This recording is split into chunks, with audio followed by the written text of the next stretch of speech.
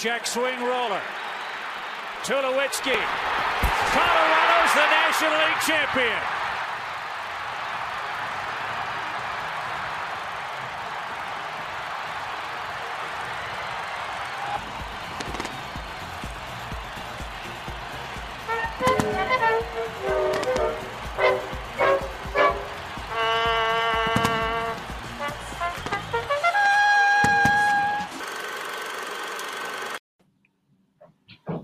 Hey, there it was. That was the time a mere 13 years ago. Welcome in to the DNVR Rockies podcast brought to you by Strava Craft Coffee. Remember to use that promo code DNVR20 because you save 20% off your entire purchase of that CBD infused, deliciously rich, and potentially life-altering Strava Craft Coffee. Patrick's doing well over there. I'm your host, Drew Creasman. I am the managing editor of DNVR Rockies. Patrick Lyons appears to be hanging in there after a near misfire with that Strava Craft Coffee. And on this episode, we've got the DFA show for you. That's right. It is a Wednesday afternoon, evening. I don't know what 4:05 on a Wednesday qualifies as, Patrick. If that's late afternoon, early evening, I'll let the real philosophical, debate people out there have at that one. That means we're live here on YouTube. We're going to be talking about some fun stuff throughout the years with regards to the championship series. That's where we are right now. ALCS, NLCS going on as we speak. Good guys remain undefeated so far in this championship series round of 2020. That's nice to see.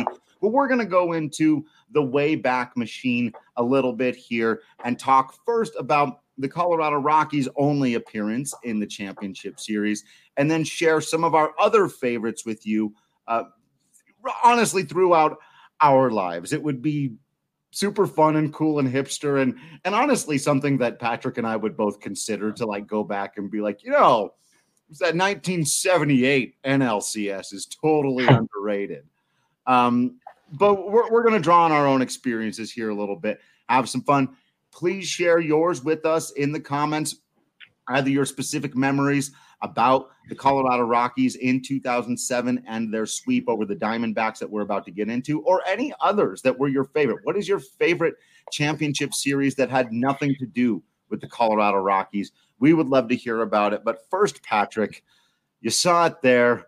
You heard the Coors Field faithful giving into Eric Burns. Has there ever been a more perfect moment certainly in this franchise's history than that play, that it was Eric Burns who had talked all the trash, said that the Rockies hadn't outplayed him? It's a check swing. He doesn't even get his money's worth. Corpus on the mound. Tulowitzki makes the play. Not an easy one. And the dig at first by the all-time Todd Father, the hands in the air. The indelible Rockies moment?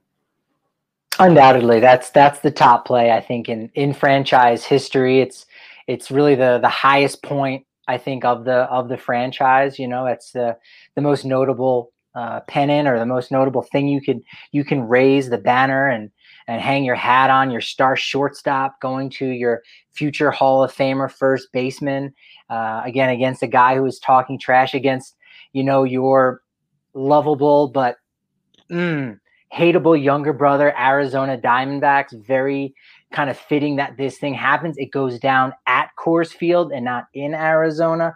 So you just have all of these elements that line up for, again, one of the most perfect moments in Rocktober history. The only thing that would have made it better was, of course, winning the World Series. But I think even still, when the time comes for the Rockies to win a World Series, because I feel fairly confident that they will, if it's just a lazy fly ball to center field, I mean, yes, that's a great moment. But I think this one, for so long, for the core base of the Rockies, franchise, they're just the fans that have been with this team for the past 28 years. They know this memory, and from them will splinter the next generation of Rockies fans that will have theirs. But this is that first indelible moment. It's even already like it's created new Rockies fans, right? Or like people who had moved here maybe a couple years before or had been in town but always rooted for other teams. And this moment is the number one thing that people will point to when they talk about why they are now Rockies fans. There are a lot of people listening to this podcast right now who became Rockies fans through this moment. And so it's pretty amazing to go back and look at what led to that moment, because we all remember that it was a sweep. We also remember that there were some ways in which the series was close. There was a reason that Eric Burns was kind of saying, hey, the Rockies haven't outplayed us. The second game, now the first game, the Rockies did win 5-1 relatively comfortably behind a fantastic pitching performance from Jeff Francis. You know, it's really too bad that when I think of Francis that year, I think of his great regular season, then my mind jumps right to him just getting pounded in game one of the World Series in Fenway. But so your mind can erase that he was actually quite excellent in the NLDS and the NLCS for the Rockies, and starting them off by going into Arizona and putting up 6.2 innings, scattering like 7 hits, I think it was, 1 earned run. That's again, what Rockies fan, you know, people look back on history and go, Jeff Francis, was he really all that great? 6.2 innings of 1-run baseball to start a championship series out of a Rockies starter is nothing to dismiss.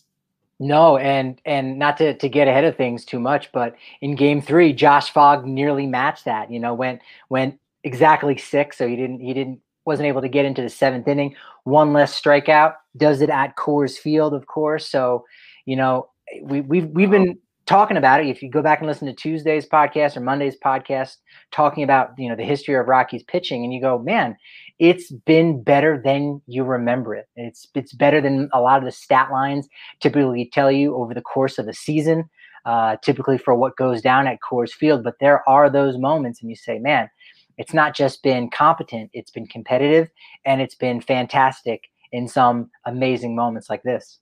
Yeah. So, like I said, a comfortable win there in Game 1. Game 2 was when it got really tense. And there's another thing that we've got to remember now, because one of the big storylines of Game 2 was one of the big storylines coming into that series. We've mentioned it once or twice, but that Willy Taveras had missed a huge chunk of the season, the end of the year, the entire run of Rocktober, of whatever the 21 of 22 games, these being the last 4 of that. Willy Taveras had not been there for the first, I'm not doing the math, don't make me do it, 17 of his 8. He wasn't there. And for several games prior, Ryan Spilborghs and Corey Sullivan famously and quite excellently had to fill in his absence. That Clint Hurdle was like, nope, I'm going to put Willy Taveras back in center field. I'm going to have him lead off. And in this game, Game 2, he made an extraordinary catch in center field, going from left center to right center and laying out on a dive to make an extraordinary athletic catch. And Drew brought in what would be the game-winning run on a bases-loaded walk. Get him how you can take him. It was a great at-bat. And again, an image I wish lived on a little bit more in Rocky's history is his smirk after drawing that walk. The way he flipped the bat, looked over like he may as well have hit a grand slam in that moment. And that Rockies team trusted their pitching so much, and they were right to, that actually Ryan Spire recorded the first save of his career in that game to secure the Willy Taveras walk-off. It would, you know, you can't walk off in somebody else's ballpark, but the game winner. Yeah, Taveras, you know, you look at his numbers in that series and you go, well, maybe they should have stick with the Spilly and Sully platoon. He only hit 167, Taveras, but you look at something like wins probability added, he was, you know, the second highest on the team after Brad Hupp, which is easy to see why, you know, with his 2 RBIs going 4 for 12. So, but as you started off by saying, it's that defense, right? It's, you know, good pitching beats good hitting, and good defense is, you know, certainly aids that good pitching. And I think that's kind of one of those things that the Rockies now, if we're going to, you know, kind of try to bring it full circle in this just moment, is that just how important that outfield defense is and can be for this organization in such a large outfield, and what that can do to the starting pitchers, and just allow you to relax a little bit more, because your guy's going to track it down, and you're not going to have another double on what should have been a single, or triple on what could have been a routine F7 in any other ballpark. So Tavares was fantastic in there, and I don't think you can question Clint Hurdle's decision there on inserting him back there in the lineup. Not after game 2. I tell you, everyone was questioning it before game 1, and nobody was questioning it after game 2. It really was a memorable performance that, again, I wish lived on a little bit more in Rockies lore. So maybe we can help spread that. Remember Willie Tavares along with everyone else. Then, as you mentioned, by the way, you said Ryan Spire, that was his first save of his career in the NLCS, correct? Right. It was his only save of his career. How about that one? No, he had a very good season for the Rockies. He just wasn't their closer. He'd ended up being a bridge guy. He'd come on late. Was a seventh inning guy. Something they desperately need on their current team. It was everything you'd hoped for out of Brian Shaw. That kind of thing. But he just, had never really been called upon to save a game until the NLCS, and he came through. So he had a really good 2008 also, and then just kind of disappeared. But hey, thank you for your service there, Ryan. Spired out. Yeah. No, he was fantastic that year. Then, as you mentioned, game 3, Fogger, the Dragon Slayer, going up against Livan Hernandez, someone who's won World Series and been excellent and multiple-time All-Star, correct? Livan Hernandez has been an All-Star a couple times. And Fogger, like you said, has another fantastic game. More fireworks. We haven't mentioned, of course, the MVP, the true MVP of that season, the MVP of the NLCS, the guy who should have been MVP of the National League, Matt Holliday, with 2 home runs in the series, drove in, I just lost it. Where'd he get? Oh, drove in 4. So, again, when you're pitching that well, that's going to get the job done. Had some big timely ones, but man, those guys could huck it. And when you, that really put them behind the 8 ball there once they're down 3-0. Yeah, that was a crucial one to, really put the final dagger in the Diamondbacks in a lot of ways, because, again, this is 2007 we're talking about. So recently, sure, the Red Sox had come back from being down 3-0 for the first time in MLB history. So it was fairly recent, but at the same time, that was a very special Boston Red Sox club. And, we still haven't seen that since then, a team coming back from 3-0. So if that stands true this year, fans, you don't have to worry about those Astros in your World Series this year. Fingers crossed. But that was just a great performance by Fogg there, and Corpus with his 4th save of the postseason. It was, again, like I said, that was kind of the final nail in the coffin, and it was just inevitable to go out and win that 4th game, whether it was going to be, in game 4 or game 5. The Rockies were going to close it out at home. Yep. And in that final game, Franklin Morales got the start. If you recall, Morales had been a solid find out of the farm system at the back end of the rotation that year, and acquitted himself just fine. 4 innings pitched, gave up 1 run, was able to hand it off to Matt Hergis, who ended up getting the pitcher win. LaTroy Hawkins, Brian Fuentes, Manny Corpus shut it all down. You got a 6-run, a 6-run 4th inning. The play there at the end, sweet justice. Your Colorado Rockies are going to the World Series, and I don't remember anything happening after that. Yeah. Seth Smith with the pinch hit, 2-run double. It was fantastic in that inning to help knock out Micah Owings, no relation to Chris Owings. Right. Great hitter too, Micah Owings. Micah Owings could swing it. Yeah, he absolutely could. Yeah, he was one of those original first 2-way players, so to speak. And as you said, yes, they had won the NLCS, and that was the end of that. We don't remember anything else. One other thing I do want to add is a really good story that I'll tell quickly, is that during the NLDS, and I think I'm telling tales out of school here, Dick Monfort told all of the employees, if we go to the NLCS, I'm going to fly all of you guys out to Arizona. So sure enough, they get the job done, and they worked about a half day at Coors Field. They had a lunch, jumped on the plane, flew down to Bank One Ballpark, as it was called at the time. Now, of course, Chase Field. They saw the game. They jumped back on the plane immediately when the game was over. Got home at about 5 a.m. Saturday that next day. So that was an incredibly long work day, so to speak. But I always just thought that was a fantastic story for anyone that was a part of the organization at that time, to be wrapped up in this moment. The season has been going on for essentially an additional month, longer than you had expected it. And Dick Monfort, kind of comes through there, and he makes good on his word, takes care of his employees, and flies them out in style. So I think that's a cool moment, because again, who knows if you're going to get that opportunity again, and they haven't. Right. Yet, I was going to say. And yet he took the opportunity in that moment to go ahead and do what's right. So, we'll talk all we want about maybe certain decisions that are made on the field by the ownership, by the front office, et cetera, et cetera. But when it comes down to treating people right, I definitely think the Colorado Rockies do that really better than any of the other 30 franchises in Major League Baseball.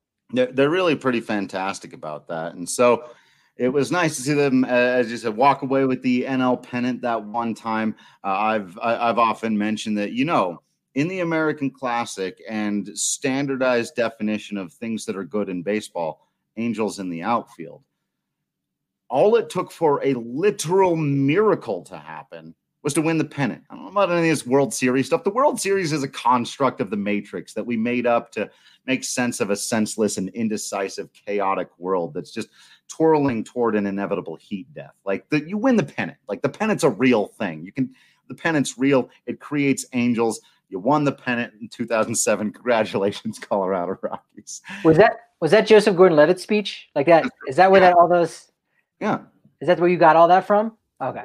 You were quoting him there in that little monologue. That's right. I threw in a little Tony Danza as well, I think. I think there was a little bit of Tony Danza. Angela. Hey, if all this talk of championship series has got you excited for the glory of sports victory, you got to check out our friends over at the Colorado Rugby Situation. It's getting excited over there. The men's and women's USA 15 Eagles 15 teams are coming here to Colorado. What is the name of the state that I've lived in my entire life? It's over there at Infinity Park, and you got to check them out, man. It's the greatest place to take in a game, and rugby is super fun, cool, weird, and exciting. And if you want to learn all about it, the best place to do is on the DNVR Rugby Podcast. Download it today. Make sure you're following them on Twitter. Check out our guy, Colton. He's doing the basic 101 pods to break down the game for you, but he's also taking you behind the scenes and in depth with the players, strategy, the analysis, all the new things that are going on in the world of rugby. And there are a lot of new things going on in the world of rugby. If you want to be a part of this really growing sensation and say, I was there in the beginning, this is the kind of thing you tell your kids about. Hey, rugby became the biggest sport in the United States of America in 2042. Do you remember? Yeah, I remember. I was there in Colorado at Infinity Park at the epicenter of that. Check it out, man. You don't want to get left behind. Yeah, and with really the Broncos being the only game in town, shoot, rugby could be the America's sport this next month. I gave it a little longer than I needed to. Yeah, exactly right. All right, Patrick, let us go back even further and remember some of the most memorable championship series from our youth. It's I've talked before about big fan of the show Inside the Actors Studio, and it would always start out that program with the question, where were you born? And I feel like this is almost like the baseball version of that, right? Like, what's the first time you remember watching championship level baseball? Oof.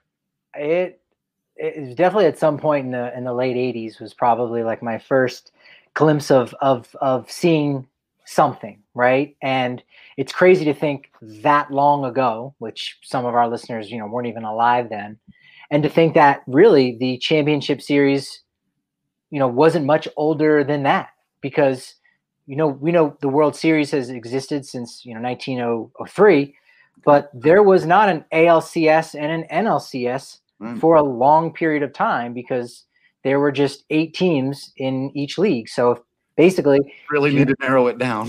Yeah. If you're the best team in the American League, you're going to the World Series. Best team in the National League, going to the World Series. In fact, there was a point where baseball was only played in 10 cities across the United States. Like, okay, now we've got 2 teams in New York, 2 in Chicago, 2 in LA. Well, LA didn't exist at that point. We actually had 3 teams in New York, 2 in Philadelphia, the A's and Phillies, 2 in St. Louis, Cardinals and Browns, and you had 2 in Boston, the Braves and the Red Sox. So, it was very condensed, and it really wasn't until the 1960s you got a lot of expansion, 2 teams coming in the AL in 61, 2 in the NL in 1962, and then in 1969, the sport opens up even further with 4 expansion teams, San Diego, Montreal, Kansas City, and the Seattle Pilots, which would last all of 1 year before they immediately became the Milwaukee Brewers. So that's kind of strange. Pilots better. Yeah. But at that point, okay, now you've got a lot more teams. You've got 12 in each league. So now we need to kind of break it down. They had 2 divisions, the East and the West. And such was the birth in 1969 of the 2 divisions. And of course, Drew, when I talk about Atlanta, what division was Atlanta in 1969 right. up until the 90s? Were they in the East or the West? Right. Atlanta. Yeah. No, they were, of course. Because I know this. They were in the West. That's right. Okay. Ridiculous. Now, St. Louis. All west of Philadelphia and Boston. Right.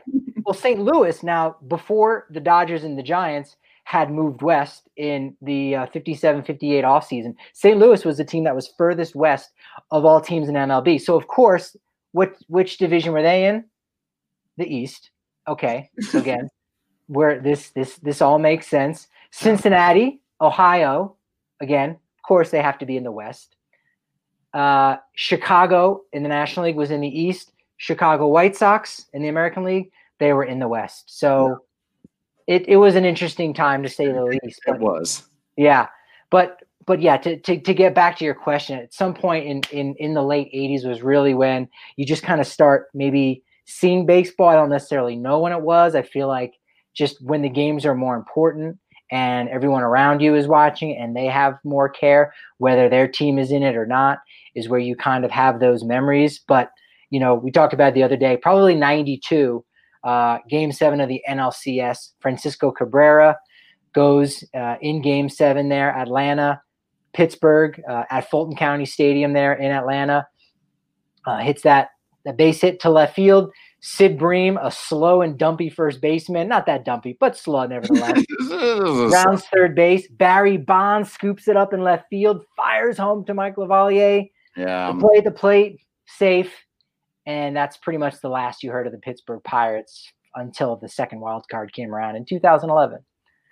Yeah, that was certainly one of my first and most memorable ones as well, for all of the reasons. And I, in my mind, it's a memory from my youth, but it's also a thing that I know that I've seen so many times over the years in highlight packages and in conversations about Barry Bonds' career and those Braves teams and all of this stuff. And you can see it here, the famous moment before.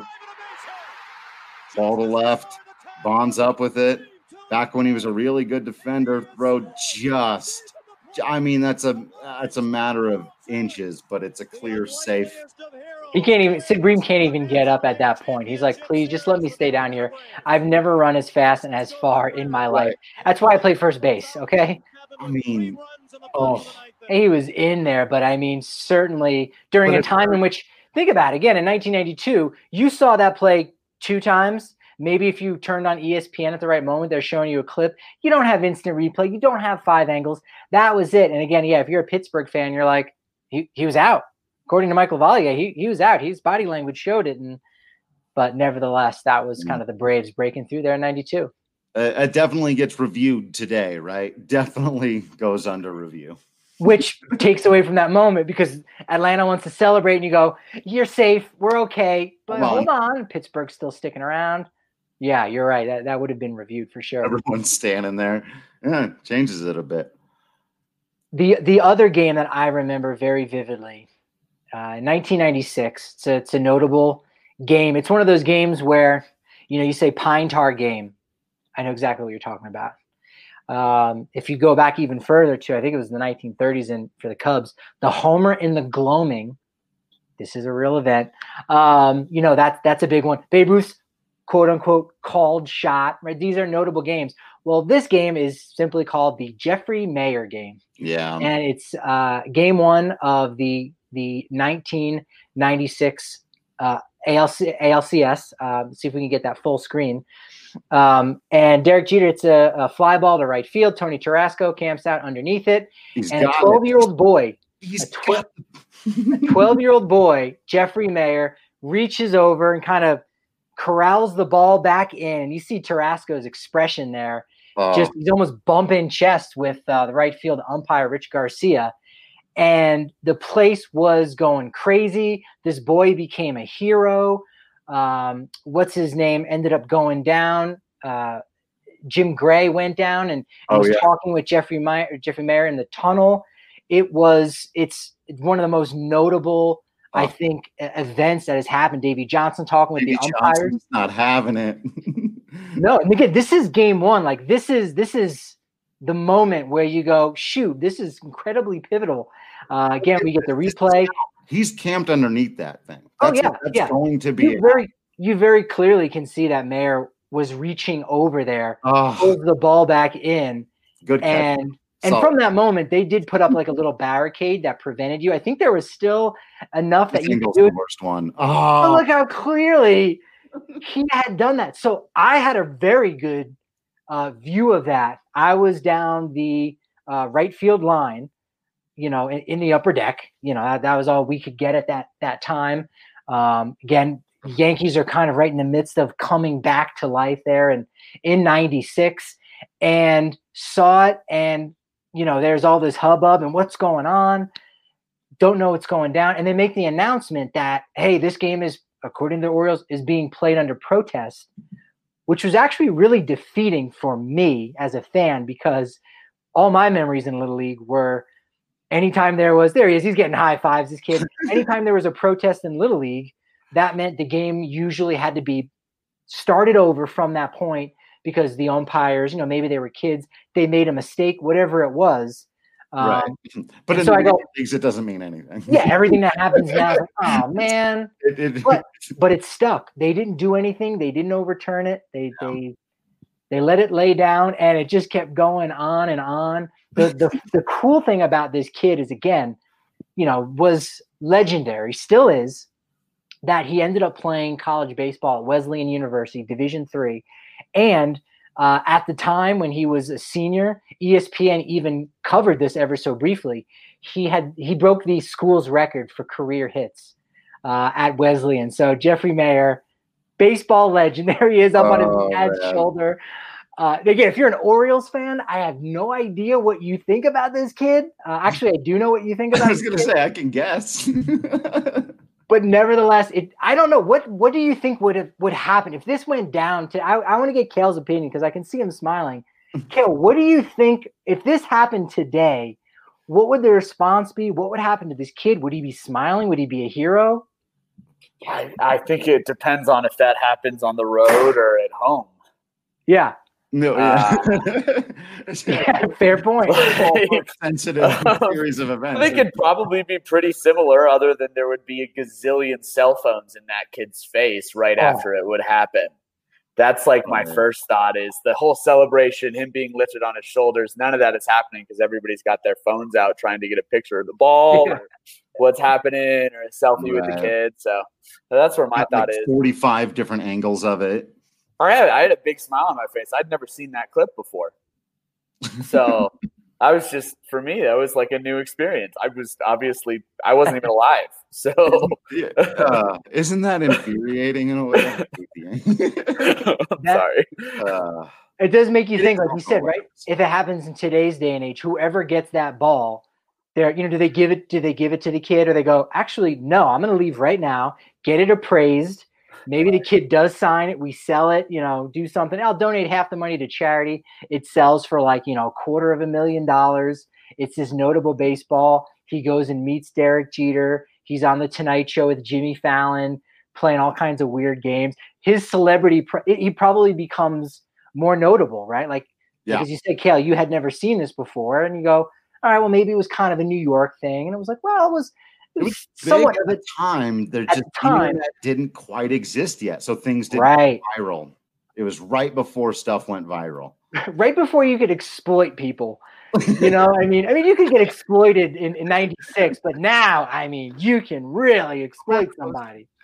Really? I'm sure if that happened today, it would be like all over Twitter, obviously. Like Twitter would have been losing their minds during that moment. But that's always some fun. Maybe that's a Sigmund idea for a future or something, is like, what would the tweets have been during, this moment before the internet existed? Mm-hmm. Like, I think that's really funny.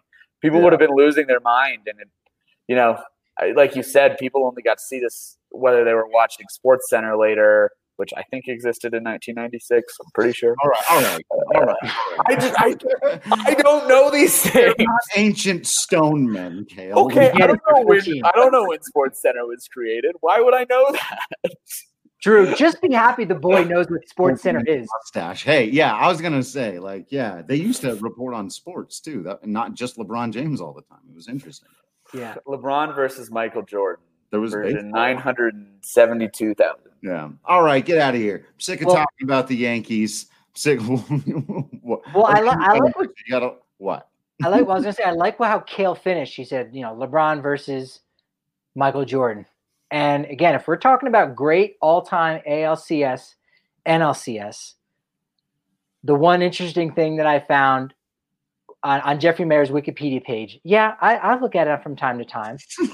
There's not, there isn't a jeffreymayer.com where he's selling his own T-shirts, which if this had happened in 2020, damn well, right? Yeah. He might have, well, I'm not going to make that reference. Anyway, when you go to Jeffrey Mayer, it says, see also Steve Bartman. Well, as well Jordan, because it is the Jordan LeBron, Jeffrey Mayer, Steve Bartman. Drew, take it away. The dark flip side of the coin, right? The one that went the other way, as Kale said.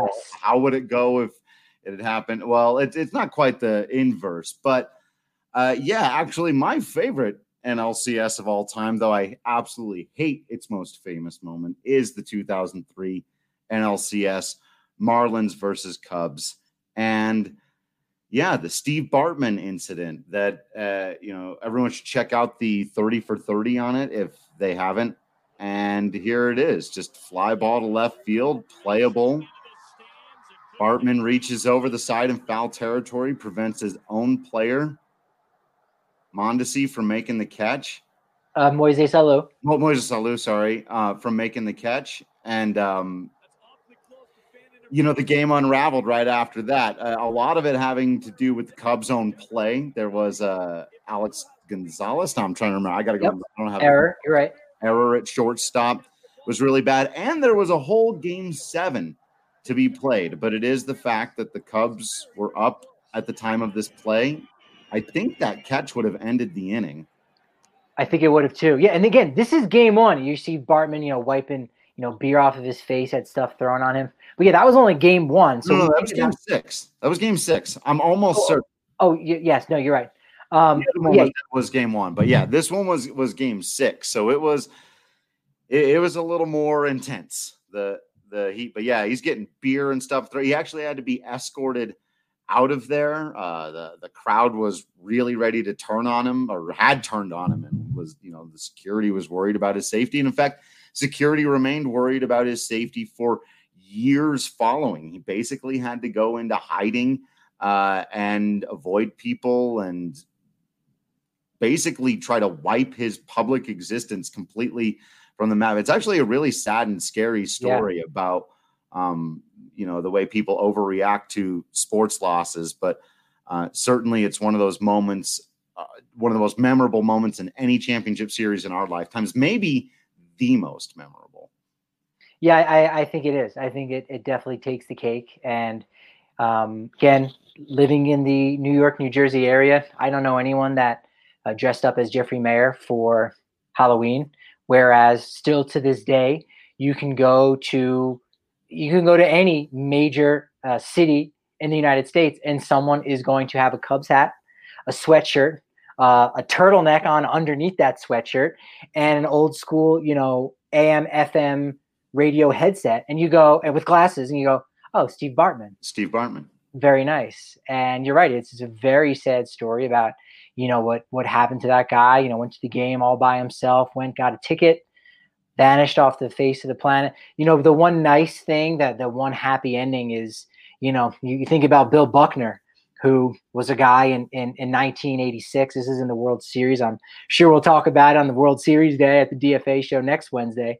But how Bill Buckner was just vilified for that era. He made, coincidentally, in Game 6 of the World Series in 86.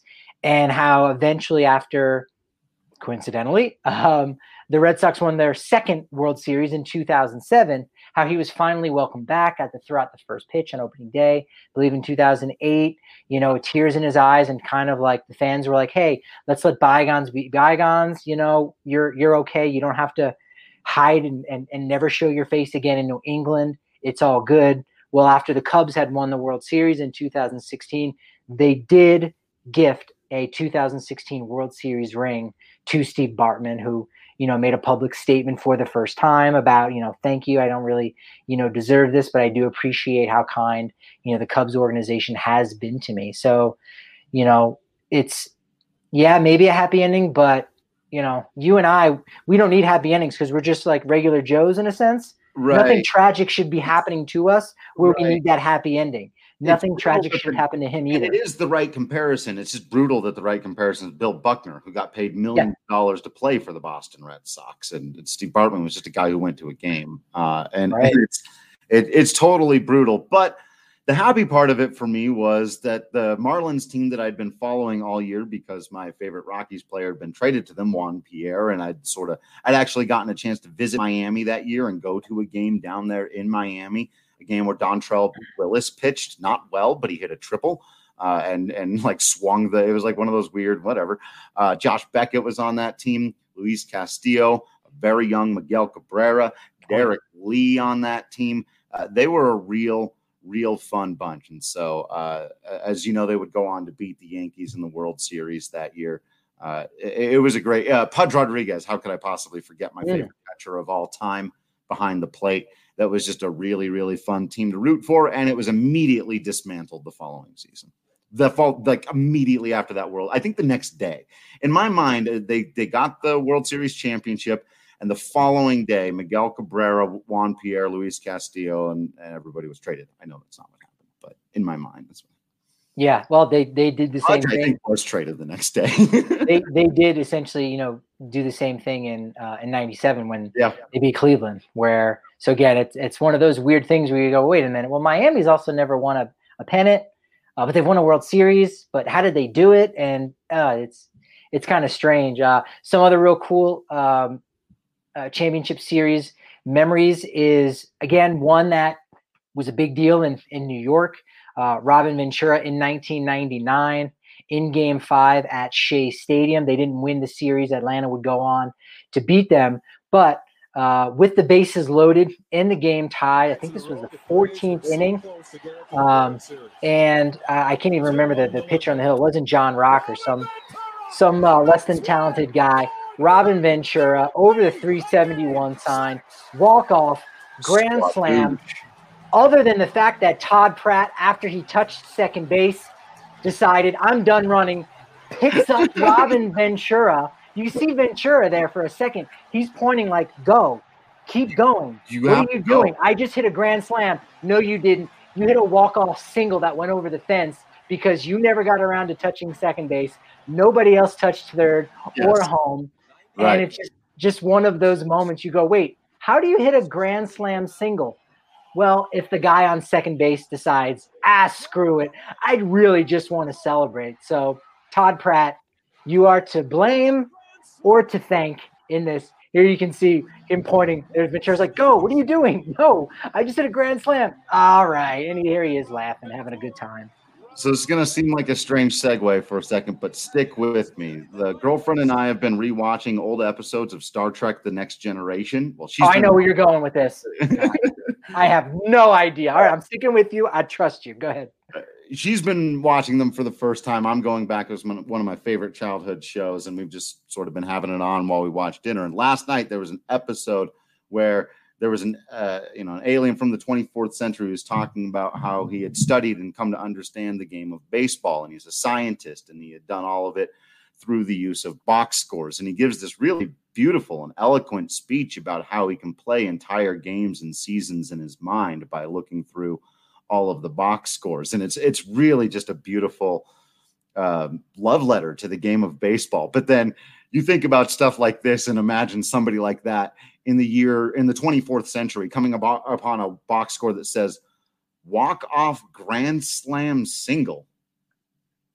No, like and they're trying Can't compute. Yeah, smoke's coming out of their robot Vulcan ears or what have you. Yeah, exactly. Just that doesn't compute at all.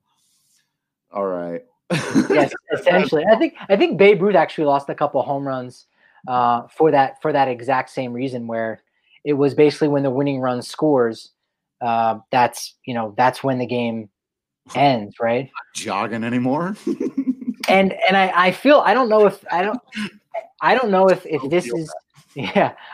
this is me bringing my New York history to the table here with all of these Yankees and Mets highlights, or just the fact that you go back and look and they've been in a lot of championship series. It is more of that. Let's be honest. There is more of that, but probably the most notable, and this is another one that you and I pre-show had talked about, Drew. Just all-time great series. Well, there's two involving the Yankees and the Red Sox. One in 2003, one in 2004. They each went totally different ways. Yeah. There's the Boone, right? The Boone stuff, and then there's the Dave Roberts stuff, if you want to categorize it as broad. Or you can't take like Ortiz and stuff out of that. But of course, in 03, and remember too, and there's another great, there's a 30 for 30. We did a little bit of trashing of the four-letter network early on, so I may as well shout out some of their fantastic. Nothing wrong with four letters. Oh, what a terrible pitch. Was that Tim Wakefield? That was Wakefield. That's a knuckleball that was right in the middle of the plate. Boone just smashes it to left after a bad year where, he'd been booed as often as cheered in the Bronx, and was awful in the playoffs. It was batting like 116 or something crazy up to that point through 10 games. Aaron Bleepin Boone. You hate to see it. Oh, and the Red Sox, again, this was at the time where this seemed to be a yearly occurrence for them. And I can recall a time in my life where I felt bad for the Red Sox and for their fans. Right this moment here, when I watched this live, how could you not feel like, oh man, and all the books and movies and sap stories about being a Red Sox fan, and they were understandable. It just became, how are they going to lose in more heart? Look at Pedro Martinez. Is that Baby Yoda? Head inside. He was. Yeah, I love Pedro Martinez. You can be very lovable when you lose. Like you just feel something for them, like the lovable losers. And I as a Yankee fan at that time, it was very much like they were hated, and it was like, that's the story. That's how it's kind of supposed to go. But you take a step back, you go, man, that is painful. That is just really painful to think that you're just never going to get a victory in your life. And again, I'm as a historian, I know what. My love of baseball, how that's come from, my father and his father and my mother's father and all these things, how it's passed down from generations, and how there's essentially a generation, the greatest generation almost, that some of those guys, they literally had never seen or witnessed a World Series in their life. And you go, well, that's not right. Even if they do root for the quote unquote enemy, like everybody should have their day.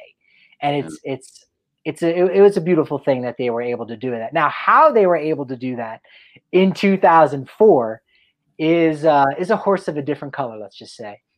Quick note, though, from super producer Kale digging it up. Boone was hitting 161, on basing 212, and slugging 194 through 10 playoff games that year. And he did that. Like, that's the guy that keeps you from it. If it's Babe Ruth or Lou Gehrig or Aaron Judge or Derek Jeter, or fine, but Aaron bleeping Boone, but they got him back the next year. Finally, justice was served. And Boone, it should be pointed out. It should be pointed out, too, that Aaron Boone hurt himself in a pickup basketball game that offseason, and it forced, unfortunately, for the Yankees to go out and get Alex Rodriguez. So Aaron Boone really kind of screwing over the Red Sox, everybody twice there. Yeah. And, of course, one of the most famous moments from this one, the Red Sox were potentially dead to rights, bottom of the ninth. Dave Roberts, current manager. 3-0 again. Yankees up 3-0. Everyone in the ballpark knew Dave Roberts was stealing, and thrown over to first base a couple times in that moment. You even see the jump Posada gets, where if you watch this and don't see the runner, you're just gonna go, wow, all right, this guy's out. Throws a strike right down to Jeter, kind of on the left field side of the bag. But Roberts, he was going the whole way. He just had to get into scoring position. And you see the fans there at Fenway, how hyped they are. And you go, why would you be hyped? You're down 3-0. No team has ever come back from that. Mariano Rivera's on the hill. Didn't you watch the playoffs last year with Aaron Boone? Or if you're watching this podcast right now, a minute and a half ago, you're not supposed to win. Oh, Bill Miller, base hit up to center field. We got a tie ball game. And there's no way he scores on that hit without stealing second base. He was put in the game to steal second base. And like you said, they are grasping at straws. They are 90% underwater, down 3 games to nothing, down in the bottom of the ninth, down to their final out. And their only hope is a stolen base and a single. And they got it. They got exactly what they needed to.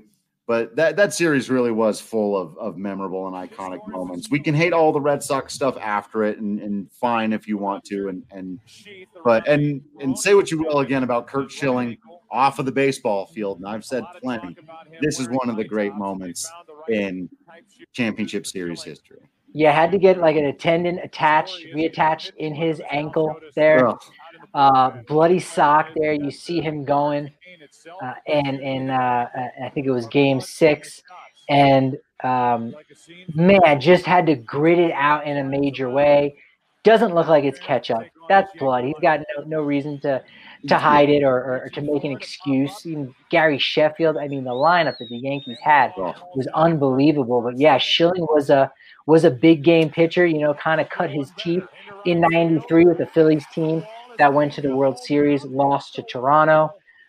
With Joe Carter's walk-off home run against Mitch Williams, added to that pitching staff in Arizona, paired up with Randy Johnson, where they took every single award, postseason awards, full season Cy Young awards. They were even the Sports Illustrated Sportsman of the Year. They shared that title in 2001 for beating the Yankees after 9/11. And you go, well, you shouldn't be winning. But they went and did it. And Curt Schilling was, obviously a huge component to that. And, Boston, of course, goes out and gets him the hired gun. And these are the games that, are kind of make and break and say, hey, this is what we got you for. You make 34 starts in the regular season. That's great. Yeah, you're supposed to take us to the playoffs. But this is the game that you got to go down and get. And you know what? Garrett Cole got some decent credit for the outing in Game 5 of the NLDS there against Tampa, but it was only was it 5 innings or was it 6 innings? Now I'm drawing. I think it was only 5. I think it was only 5. Yeah, because even if it was 6, you go, okay, but it was only 5. He did not do a very good job. I don't think. You got to go out there and I know he was starting on 3 days rest, but you got to be a boss. You got to be an ace. And Curt Schilling here, man, you're right. Say what you will about his politics.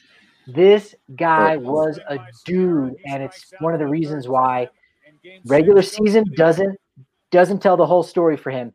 When you look at what he does in the postseason, particularly here in Game 6, guy's a Hall of Famer. Yeah, I don't know that I agree with that, but it was a remarkable performance. He would not have my vote, but it was an absolutely extraordinary performance. It was Billy Chappell-esque. So you got to hand it to him there. All right, what else we got on the docket? Billy Chappell make it to the Hall of Fame? I'm not really sure. I can't remember. Oh, wait, before we get to the next piece of the docket, we got to give a shout out to our friends over at DraftKings. You know, they are the best hookup if you want to make your sports watching just a little bit more interesting for yourselves. You want to get a little bit of skin in the game. You want to take advantage of this last little bit while baseball is being played. You got your baseball knowledge. You got to know about who's going out there, who's going to get wins, who's going to hit home runs. You know the stuff. You love the stuff. Now you can take advantage of that stuff by downloading the DraftKings Sportsbook app using the promo code DNVR, because you can get hooked up with a sign-up bonus of up to $1,000. And whether you're getting into the football season, doing it that way, like we said, I'm sure they'll have stuff on rugby. There are going to be things post-baseball. So if you're going, wait, why would I download it now if baseball's just about to end? Well, one, you get this great promo code.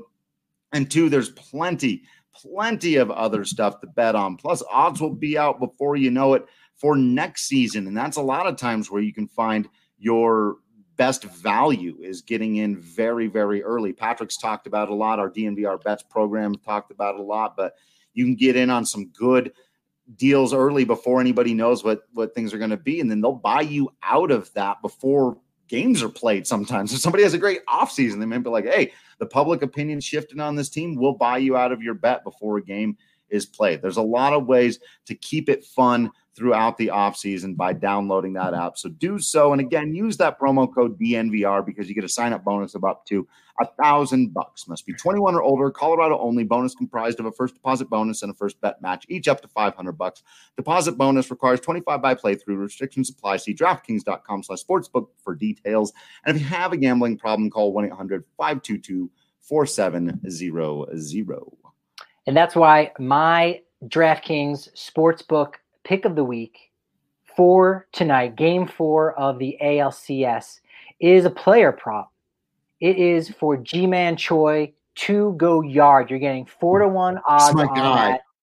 You do have Zach Greinke on the hill for Houston, but I like the lefty-righty matchup there with Choi on the left-hand side there. He's been okay this postseason. He's going to get the start there at first base for the Rays. He did hit a home run in the ALDS. Did a good job there. He hit one last year against Houston in the ALDS. So I think he's primed to do that again. Should be a relatively low-scoring game, especially if Jose Altuve doesn't continue to have the yips and become the next Chuck Knobloch. That would be a very unfortunate for the Houston Astros, who still have to pay him, I believe, $116 million.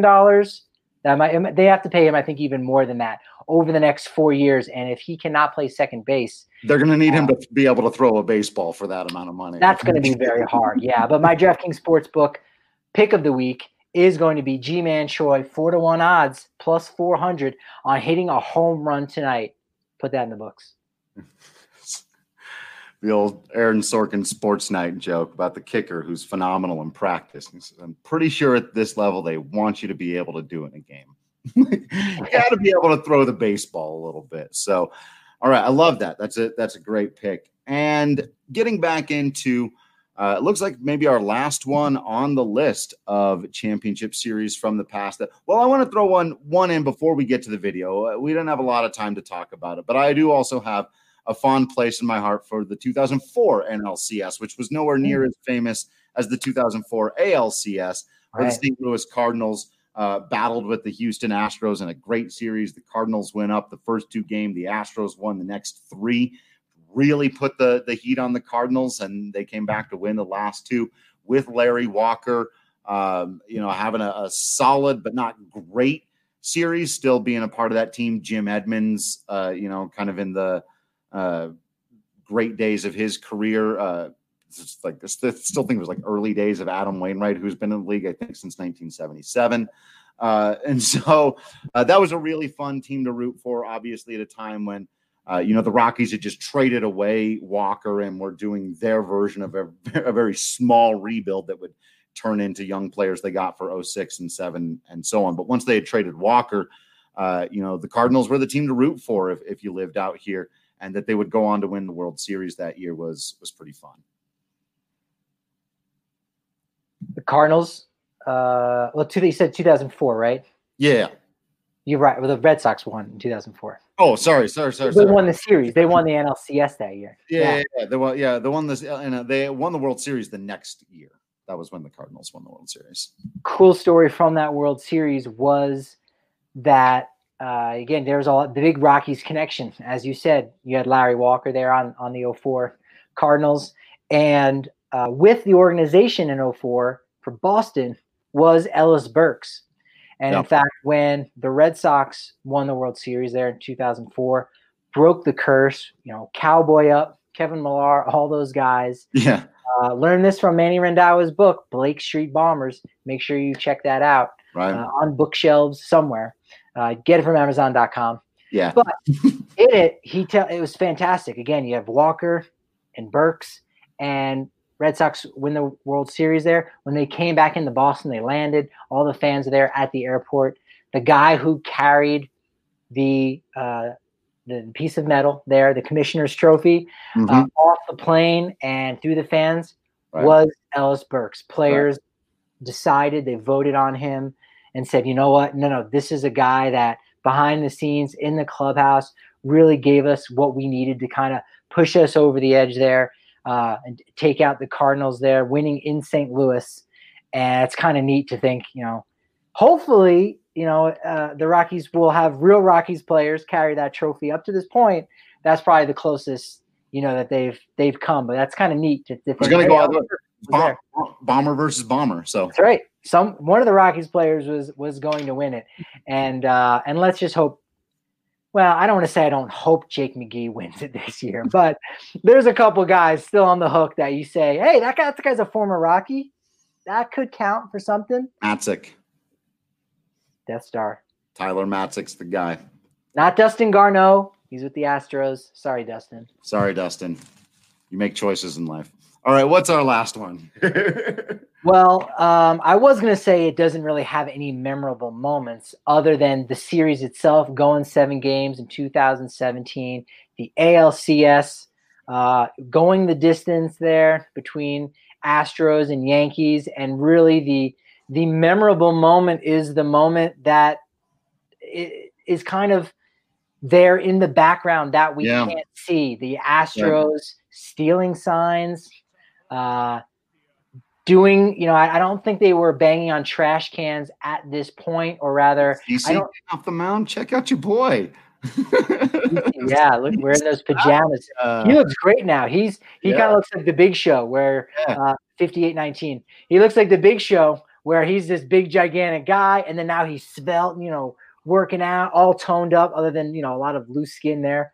So CeCe's looking great, but it's kind of what's behind the scenes is the idea that this Astros team, they are cheating, and they need all 7 games to do that and take Yankees to the brink. Could have had that again this year. That would have been, sweet revenge for the Yankees to come back and take down Houston. Alas, it'll be Tampa Bay, I think, that's going to do that. Yeah, I think it's going to have to be. What a catch. Forgotten that play. Yeah, man, it's brutal to watch it back in hindsight. And like you said, it's sometimes in life, it's about what you're not seeing, about what's not there. And to go back and take a look at this and realize exactly what you just said, that the Yankees took them to 7 games when we now know that, there were a lot of times in which the Astros knew what pitch was coming and were able to use that to their advantage and end up win this series and end up going on to win that World Series. And to this point, their punishment for doing that has been some suspensions for some executives and a couple of draft picks. And there was a fine, I think, right? And that's $14. Yep. Something like that. There was some change. I don't count it. It could have rounded up all of their tokens from the Aladdin's castle. Right. Yeah. I mean, the change might have rounded up to $15. Castle is. Kale has no idea. Netherlands finest, Evan Gaddis there with the home run. That's right. He had a great beard. But still, like, come on. Still a free agent. He's still dangling out there. Still looking for a job. Catchers who can hit, but can't catch. It's always one or the other with those guys, isn't it? But it's brutal time to relive, and to think that we should even have to go back and like feel bad for the Yankees again. It's like, thanks, Patrick. In one podcast, you've made me feel bad for the Red Sox and the Yankees, you jerk. This is entirely your fault. You are to blame. Kale kept running the video, so you're not off the hook either. This is terrible. I'm going to try for the trifecta and see if I can find some missed calls in the Atlanta-LA game and go, look at this call. Corey Seager was called out on strikes here with runners on second and third. And you on the ball strike thing. If I can make he was I had to take him off. He was being a Dodgers sympathizer, and I can't have any of that on this podcast. Decision made. And then Fernando Valenzuela. I was going this whole time. No, okay. All right. Does Kale know Fernando? No, Kale knows you for Fernando. So when they signed Hideo Nomo, get this. No. Dude, if only. Okay, let me plug one thing before we get out of here, because a name that I found when we were looking back and we were talking about relievers the other day and, the types of guys Rockies should sign and how to not do that, get the next one down. Forgotten man from the Super bullpen, Mike Dunn. There's a little tease for a future conversation we can start to have about the types of relievers, the types of players the Rockies should be going out. But we got to wrap this one up. Talking about championship series. It's been a whole lot of fun. Thank you all for swinging by, joining us on the live, whether it was the Facebook, the Periscope, or remember on Wednesdays for the DFA show, we're live on YouTube. Subscribe. Make sure you click on the bell icon so that you get a little notification whenever we're going live. You can join us, hang out, and have a lot of fun with us. And you don't want to miss out on all the video and stuff that we've been rolling and watching and enjoying and reminiscing about here too. Only way to do that is join us at 4:05 on Wednesdays or 4:05 all the other days of the week if you're just on Facebook and Periscope. Also, make sure that you're following us on social media at Drew Creasman, at Patrick D. Lyons, at DNVR_Rockies. You're subscribed to the DNVR.com so you don't miss out on any of that written content, including a really unnecessary, well, maybe not unnecessarily, but enormous article I'm working on about the Colorado Rockies Super bullpen that will be coming out before the end of the week. And it is a monster of a piece. So be ready to buckle in, get some Strava Craft coffee, some Breck Brew, and subscribe to the DNVR.com to read that thing. Other than that, we can only ask that you continue to remain absolutely awesome out there. We will continue to remain absolutely Patrick Lyons, Drew Creasman, and super producer Kale in here. And until next time, we will see you at the ballpark.